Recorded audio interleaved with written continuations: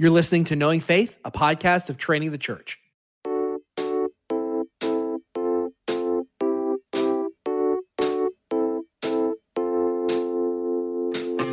This is Kyle Worley, and I'm joined by my co-hosts Jen Wilkin and JT English.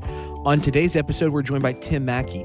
Tim is a pastor, professor, and one of the creative minds behind the Bible Project, which is a nonprofit studio that creates animated short films that explore the grand narrative and theological themes of all the biblical books. We are big fans of the Bible Project. If you have not checked out their content, we highly encourage you to go to their website. You can just Google the Bible Project or look them up on YouTube. They post so much content for free. It's an incredible resource. We use the Bible Project as well. This conversation with Tim today was about the Holy Spirit throughout Scripture. And so we just kind of talked, what is the Holy Spirit doing in the Old Testament? How does that carry over into the New Testament? Does anything change? We felt like it was a really fruitful discussion. There was a lot of times where JT, Jen, and myself, you'll hear there are these answers, and we're just kind of sitting in the back looking at one another and just jotting down notes, writing, thinking, as we were really learning along with you and learning from Tim throughout this podcast. And so we hope you enjoy the discussion.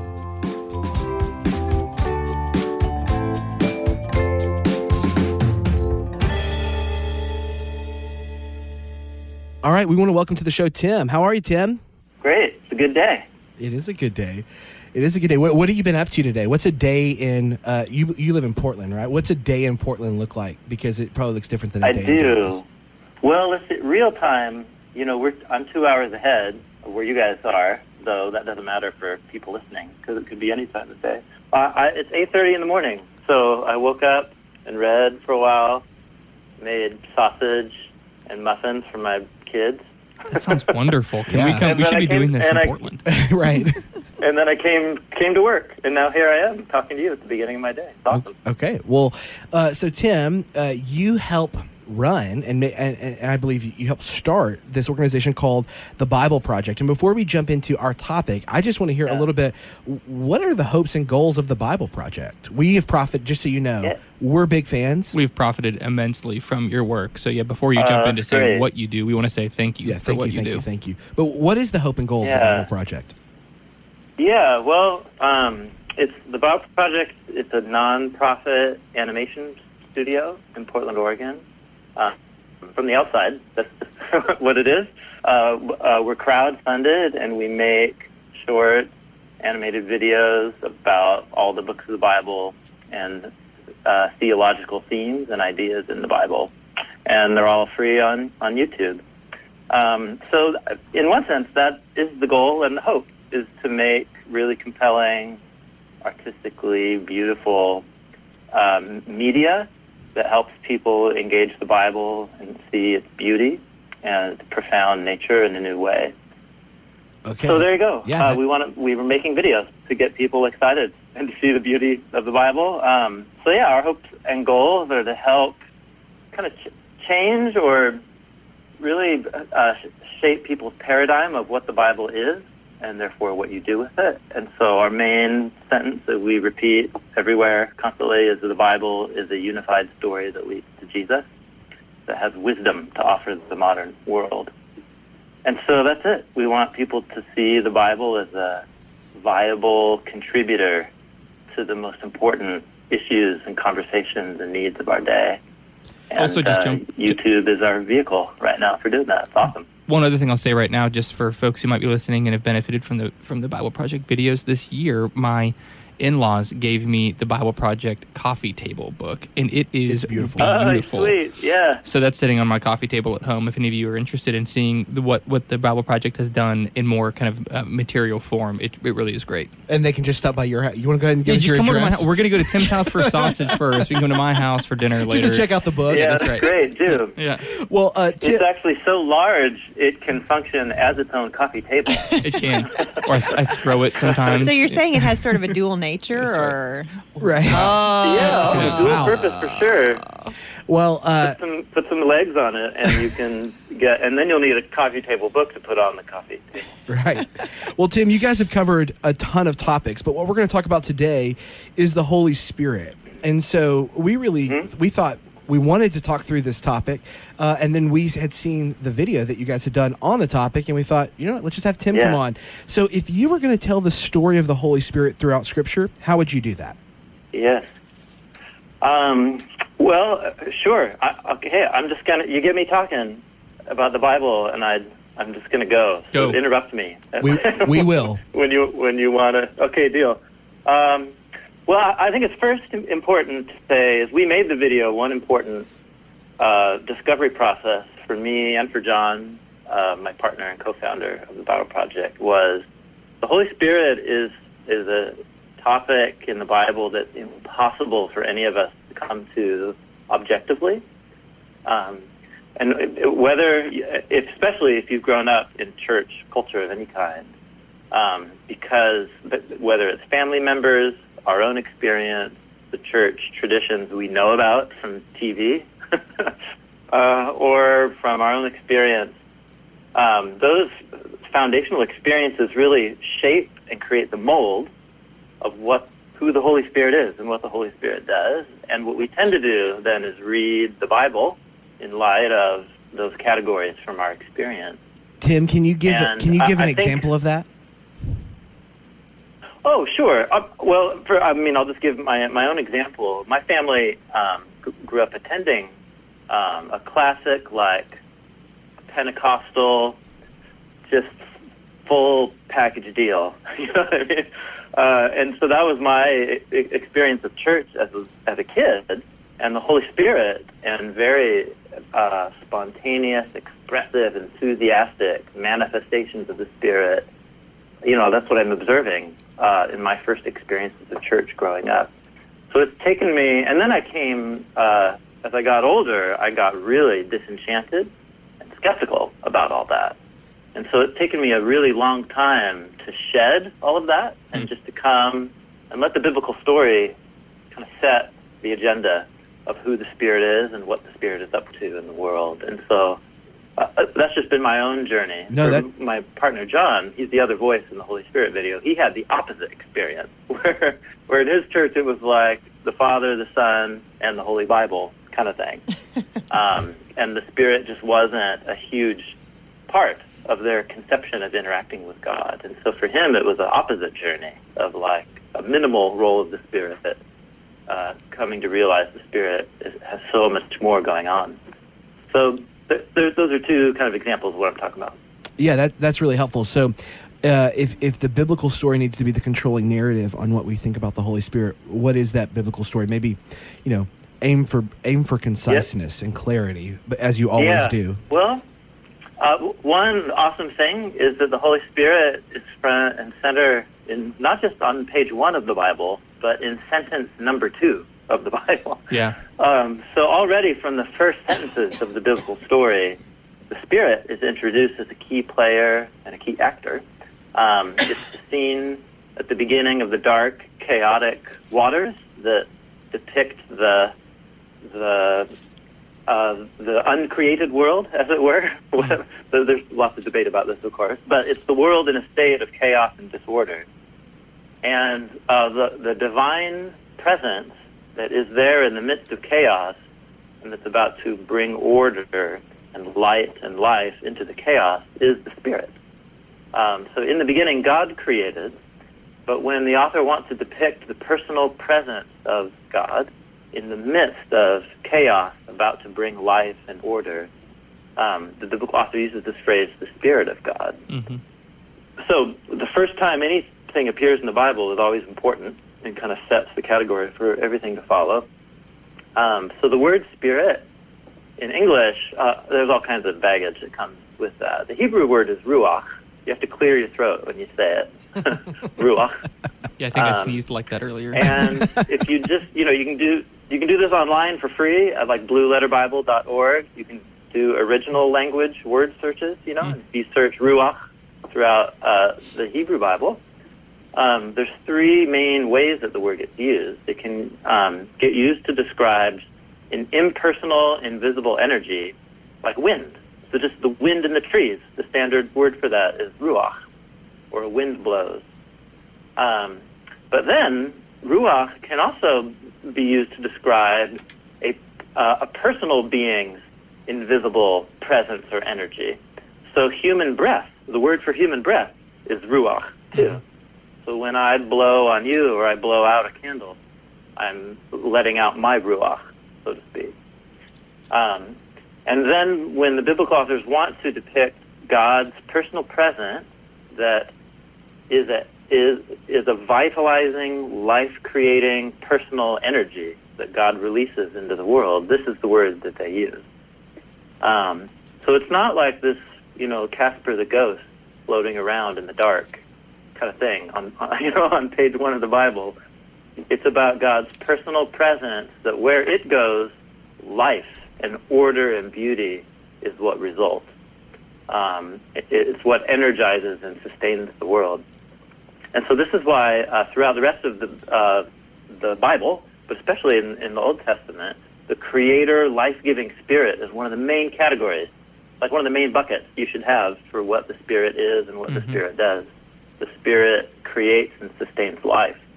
So the author of Psalm 33 will reflect on Genesis 1 and say, by the word of God, the heavens were made, by the breath of the mouth, breath of his mouth, the ruach of his mouth, they were created. So there's all kinds of other passages in the Old Testament that talk about how God's breath, God's ruach, like Job. When Job talks about his life, he says, it's God's ruach in my nostril, which might seem a little bit weird, especially if you are thinking of the ghost idea. Then you're like, what? God's in my nose? Right. It's so weird to say something like that. But if you let page 1 shape the categories, it's God's life-giving presence that sustains me, it sustains the animals, it sustains the order of the universe. It's that. So that's actually the main way that the biblical authors use and talk about God's Spirit. It's an invisible personal presence that energizes, creates, and sustains life. One of the things and to be honest, I love... that's it. That's the ground level category, and everything else the Spirit does throughout the rest of the biblical story is just riffing off of that main idea. Tim, one of the things I love that you're already doing, one of the questions we were hoping to ask you is to think through what are the most common misunderstandings or misconceptions regarding the person of the Spirit in the Old Testament. And you're already addressing one of them insofar as I think a lot of people kind of live their daily experience or understanding of the Bible as if the Spirit wasn't operating or around in the Old Testament. You have maybe the mission of the Father in the Old Testament, the mission of the Son in the Gospels, and the mission of the Spirit from Acts on. We don't see God working like that. This triune God is always acting. And so I love that you're showing that from the second sentence of the Bible, this Trinitarian God, Father, Son, and Spirit is active and alive and working together. What are some other maybe misconceptions around the person of the Spirit that you would help us to consider? I think another one gets associated with just the Old Testament in general, which is in many Christian traditions. The Old Testament is kind of like, God's Revelation 1.0. Right. But now we have 2.0 in Jesus and the Spirit. And so we kind of, downgrade 1.0, or we don't think it's that important. So one of my biggest transformations over the last few years is realizing how everything Jesus and the apostles are doing and saying about who Jesus is, the kingdom of God, new creation, the Spirit, they are steps forward, but they're steps forward that were already anticipated and even developed in the first 3 quarters of our Bible. Yeah, I heard somebody say once Testament. that I love the New Testament because it reminds me so much of the Old Testament. Totally, yeah. So a lot of it, I think, is that we tend to be really familiar with the topics and issues of what's going on with the Spirit in the New Testament, whether it's Pentecost and spiritual gifts and whatever, the works of the Spirit, the works of the flesh, and how the Spirit works in us, and so on. But each one of those is itself just a branch that's going off of the main trunk That's cool. of the storyline of the Spirit that was developed in the Old Testament. So, like one example is whether or not people in the Old Testament had a personal transformational encounter with God through the Spirit. And some people think that's like an innovative thing that the New Testament put forward. But again, let's just go back to the first book of the Bible. After the Spirit appears on page 2 as the life-giving, invisible presence of the Creator, the next story in which the Spirit appears is the story of Joseph. And it's the story of Joseph being transformed from a slave into a co-ruler over the land of Egypt. And it's precisely the work and the presence of God's Spirit in his life that people can see. And it's what makes people notice something about him, and that's why he has success and gets promoted the way that he does. It's the second story in the Bible. It's about a person whose life is overhauled by the presence and work of the Spirit to empower them for a whole new season of their life out of suffering and hardship, which is very similar to how the Apostle Paul, of course, viewed the work of the Spirit, like in Romans chapter 8. The Spirit groans in the midst of suffering to anticipate the new creation. Yeah, Tim. You get the same thing with the artists of the tabernacle. Actually, the artists of the tabernacle, this is in the book of Exodus, is where those two categories come together. So the creator spirit of page 1 of Genesis, the empowering, transforming spirit of the Joseph story, those themes come together in these artists, Bezalel and Oholiab, who make the tabernacle because God fills them with his spirit to make and to create the tabernacle, which is this icon of the Garden of Eden. So it's the creator spirit, but it's the spirit of wisdom. It's called the spirit of wisdom, so that they can take these raw materials and turn them into something beautiful and new, this transforming spirit. So these are really profound stories and portraits of the work of God's Spirit in the first 3 quarters of our Bible. And what Jesus and the apostles are doing is just carrying those forward in light of the events of what happened. So would you say that would you make any distinction between the way that the Spirit operates in the Old Testament versus the New Testament? I think it's a big disconnect for a lot of people. Yes, but that distinction is anticipated within the Old Testament itself. And that's about the widespread nature or scope of the Spirit's work. So there's that story in the book of Numbers where Moses is really tired. The people complain for meat and water in Numbers chapter 11. And he's so bummed. He's just like, these people, I can't take it anymore. Hey, Tim, I just got to tell you, I got to tell you, man, talking about Moses being so bummed sounds about like, if I had a caricature in my head of Portland people, you just nailed it, man. you just nailed it. And Moses was so bummed. Well, I'll read the story. He's just like, do I have to carry these people like a baby my whole life? That's what he says. Right? Did I conceive of these people and give birth to them? Now I have to carry them for their whole life? And it's a great line. He's a great metaphor for motherhood. So God's response is, okay, I'm going to take of the Spirit that I've put on you and distribute it out to 70 other elders. And 68 elders show up. It's an odd story. But there's 2 of the elders who didn't show up, and they're outside in the camp, and the Spirit comes upon them too.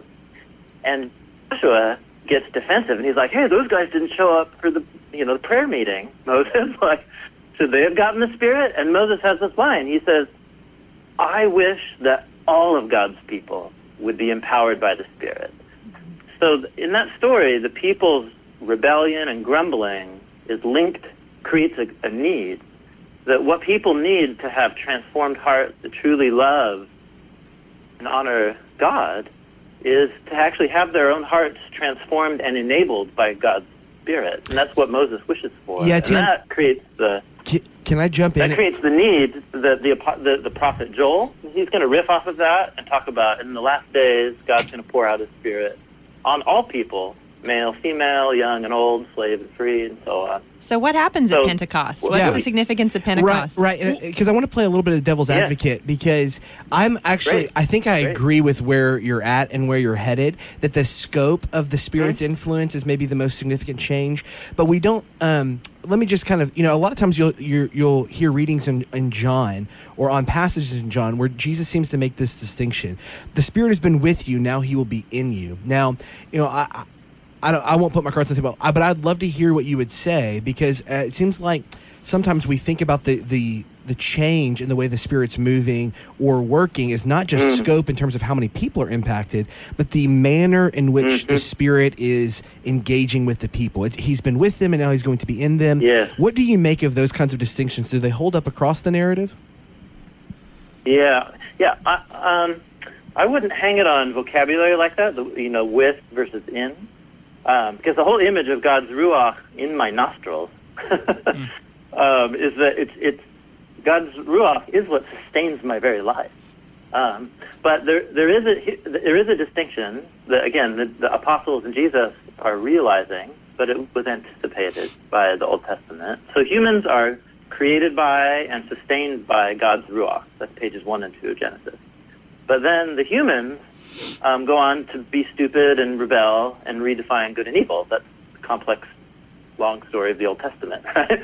And so they create this really horrible thing in God's good world.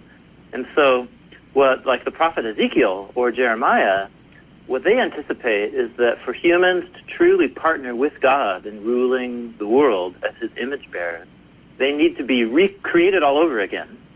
In Ezekiel's image of the Valley of Dry Bones, that weird dream that he has, the zombie dream, he says for God to truly enlist humans as faithful covenant partners, it's as if they need to die and be recreated, completely recreated, with a new ruach, the creational spirit, but recreating them, not literally, but morally and ethically and spiritually. And so that's totally what Jesus and the apostles are saying is what's happening in and through Jesus and the gift of the Spirit at Pentecost. It's the recreation of humans to be like the truly human one that is Jesus. So it's the very life of Jesus released into the lives of his disciples to recreate them to become faithful covenant partners. The Old Testament was giving you categories to make sense of all of this, but now it's actually happening on the stage of history. I love that language. Even so before I think at least personally, that's where I would make the distinction is it's the new creation spirit that remakes humans to become truly human, to partner with God in ruling the world. That's the new thing happening with Pentecost. And it's multi-ethnic, it's international, and it's the new humanity, which isn't locked into any of our social categories. That's the whole book of Acts, right? It's breaking through ethnic, gender, socioeconomic barriers. It's the new humanity in Jesus. When we think of Acts chapter 2, I mean, that's clearly the place in the New Testament that we should go to first to consider what is Jesus' first act and work after his resurrection. And Acts chapter 2 is a wonderful place to go. I also love John chapter 20 in the Gospel. So Jesus is just resurrected. He appears to Mary, and she's supposing that he's the gardener. Then he appears to the disciples. He says, "Peace be with you," almost kind of invoking this shalom language that we find in Genesis 1 and 2, God's mission to rebring the peace of Eden to the world. Jesus says to his disciples, and when he said this, he breathed out this Holy Spirit. What I love about that language is it creates this intensely personal experience as we think about Pentecost now that Jesus has ascended to the right hand of the Father, and his act is to breathe out this Spirit into the life of the church, recreating this tabernacle or temple. So what I would love for you, maybe we have a lot of people who listen to our podcast we're just lay people who are involved in the church. Could you maybe speak to them for a minute as this intensely personal act of the God of the Bible in Jesus is now ascended in the heavens, giving his Spirit to recreate the world and to recreate them into the image of Christ? Could you maybe just speak for a moment pastorally of what does this mean for them as they think about, I'm now indwelt by this powerful, enlivening breath of God. What does that mean for me? Yeah, man, it was so profound. Thank you. That story in John 20, and on one level, reads like a very odd story, doesn't it? It's like one of the first things Jesus does when he's risen from the dead is breathe on his disciples. Right. Which on one level is like, oh, what does his breath smell like? It's kind of an odd thing to do. Clearly, there's many layers to what's happening in that story.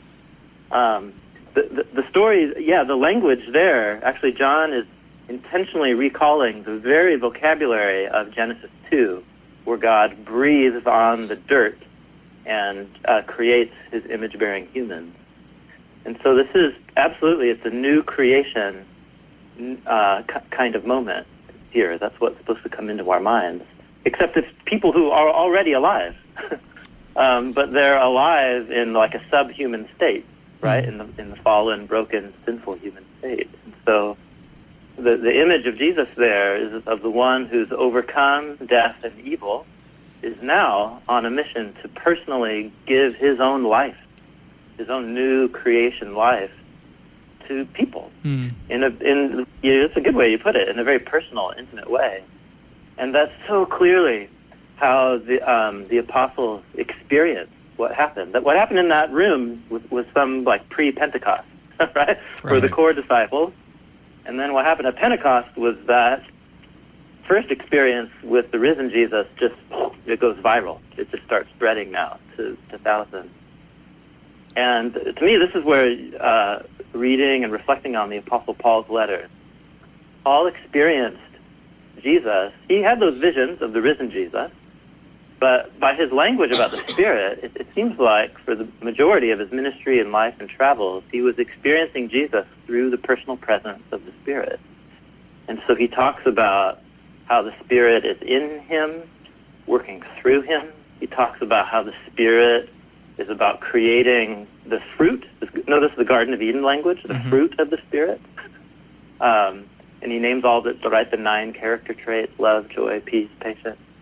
But in a passage like, that's in Galatians 5, but in a passage like Romans 8, it's clear like he believes he's connecting to the Father and the Son through the Spirit and entering into the very life and love of God through the presence of the Spirit. So the New Testament's very clear. The way that disciples of Jesus connect to Jesus and to the Father, it's through the Spirit. It's the presence of the Spirit. And the presence of the Spirit is so crazy. The presence, I'm looking out a window right now at a huge hill of trees. The same Creator Spirit that sustains the creation, according to Genesis 1 and Psalm 1. Like that, those trees are animated by life energy. But that life energy isn't like the George Lucas Star Wars Force. It's a personal being who's become human in Jesus and wants to animate me with a whole new kind of energy, of love and life, of the fruit of the Spirit. Man, it's so beautiful. It's such a beautiful story to be invited into. It really is. I mean, it really is. What a gift that God has given us to empower the church by the power of the Holy Spirit. Tim, we just want to thank you, brother, for your time today, for the work of the Bible Project. I want to encourage our listeners, if you have not gone and checked out the Bible Project and seen the good work that they're doing, I would encourage you to go and to look and to see and to profit from that, and then to consider what it would look like to support what I really believe is a creative, beautiful way of trying to render the story of God intelligible and persuasive today. So, Tim, thank you so much for joining us on the show today, brother. Absolutely. Yeah. Thank you guys for the invitation. I enjoyed it. Absolutely. Have a great day, brother. Have you ever wondered what is God's heart towards you? In this noisy world, God's heart beats hard with love and mercy. But how can God share his heart with us when he doesn't have our attention? You're invited to spend 100 days discovering the beautiful, merciful heart of God with Overflowing Mercies, a new devotional by Craig Allen Cooper. The Lord is not ashamed of you or quick-tempered toward your faults. Each one of your weaknesses, faults, frailties, and failures does more to arouse God's love than to stir up his anger. If you could fathom in some small way how warmly God truly feels about you, the faintest grasp of his immeasurable affection would reduce you to tearful wonder and heartfelt gratitude. As God's mercies are new every single morning, Overflowing Mercies will continue to be a constant well of refreshing comfort, encouragement, and strength. It's perfect for personal quiet times, family and dinner table devotions, and small groups. Let this devotional help you get intentional, stay connected to God, and continue loving others. Order your copy of Overflowing Mercies, 100 Meditations on the Tender Heart of God today at moodypublishers.com or wherever great books are sold.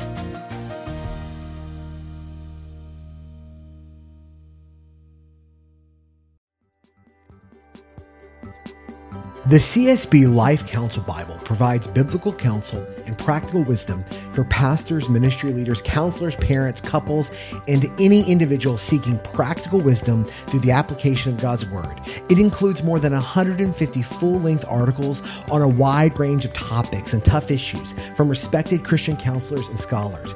Visit csblifecounselbible.com to get your copy today. Visit csblifecounselbible.com to get your copy today.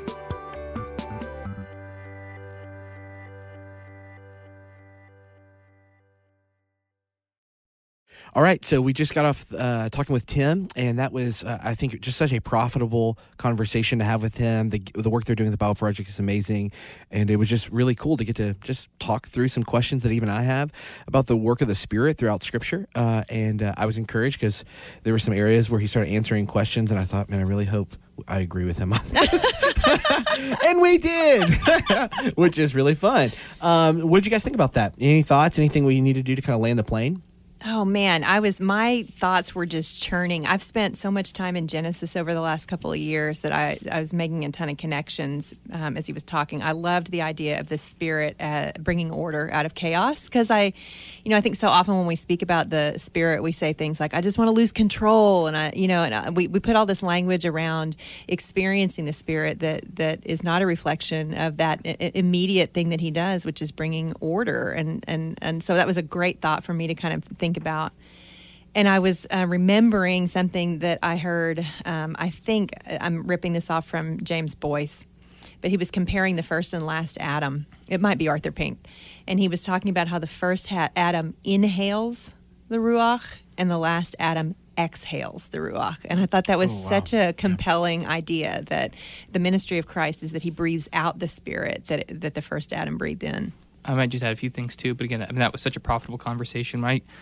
Maybe tailing off of what Jen just said there around the work of the Spirit, the speech of the Spirit, and what He's doing to empower and enliven the life of the church. One of my favorite passages to go to is it found in John chapters 14 through 17, as Jesus is addressing His disciples before He makes His way to the cross, and he talks so personally and beautifully and intensely about the work of the Spirit. But one of the things that I think the church can tend to do unintentionally almost always is untether the work of the Spirit from the work of the Son. Yeah. And so Tim did a wonderful job there, I think, to talk about that this work of God is from the Father through the Son and by the Spirit. We talked about that at length in our Trinitarianism podcast, so I won't go into that at length here. But just a few times, if we want to talk about and learn about what the Spirit is doing, of course, the Bible is the place to go. But as we think about Jesus's intensely personal words of the Spirit, I think they're so instructive. He says, the Helper. This is in John 14, verse 25 or 26. But the Helper, the Holy Spirit, whom the Father will send in my name, He will teach you all things and bring to remembrance all that I have said to you. So the work of the Spirit is really to empower the work of the church to be on mission about what the Son has done, to testify to the Son, to bring glory to the Son. He says this later in verse 26 of chapter 15, when the Helper comes, whom I will send you from the Father, the Spirit of truth, who proceeds from the Father, He will bear witness about me. So one of the things that I love about the Spirit is He's entirely he's not self-referential, but self-deferential, which is such a beautiful characteristic of the work of God, is that He's pointing to another, that the work of Jesus Christ in the life of the church is what ought to be magnified and glorified and bring about the praise and worship of His people. And that is the work of the Spirit. So to be Christ-centered is to be living on mission with the Spirit empowering us. Yeah. What a sweet gift from the Lord. For more information, you can look into the show notes in the podcast description. We'd be honored for you to leave us a podcast review on iTunes or wherever you find your podcast.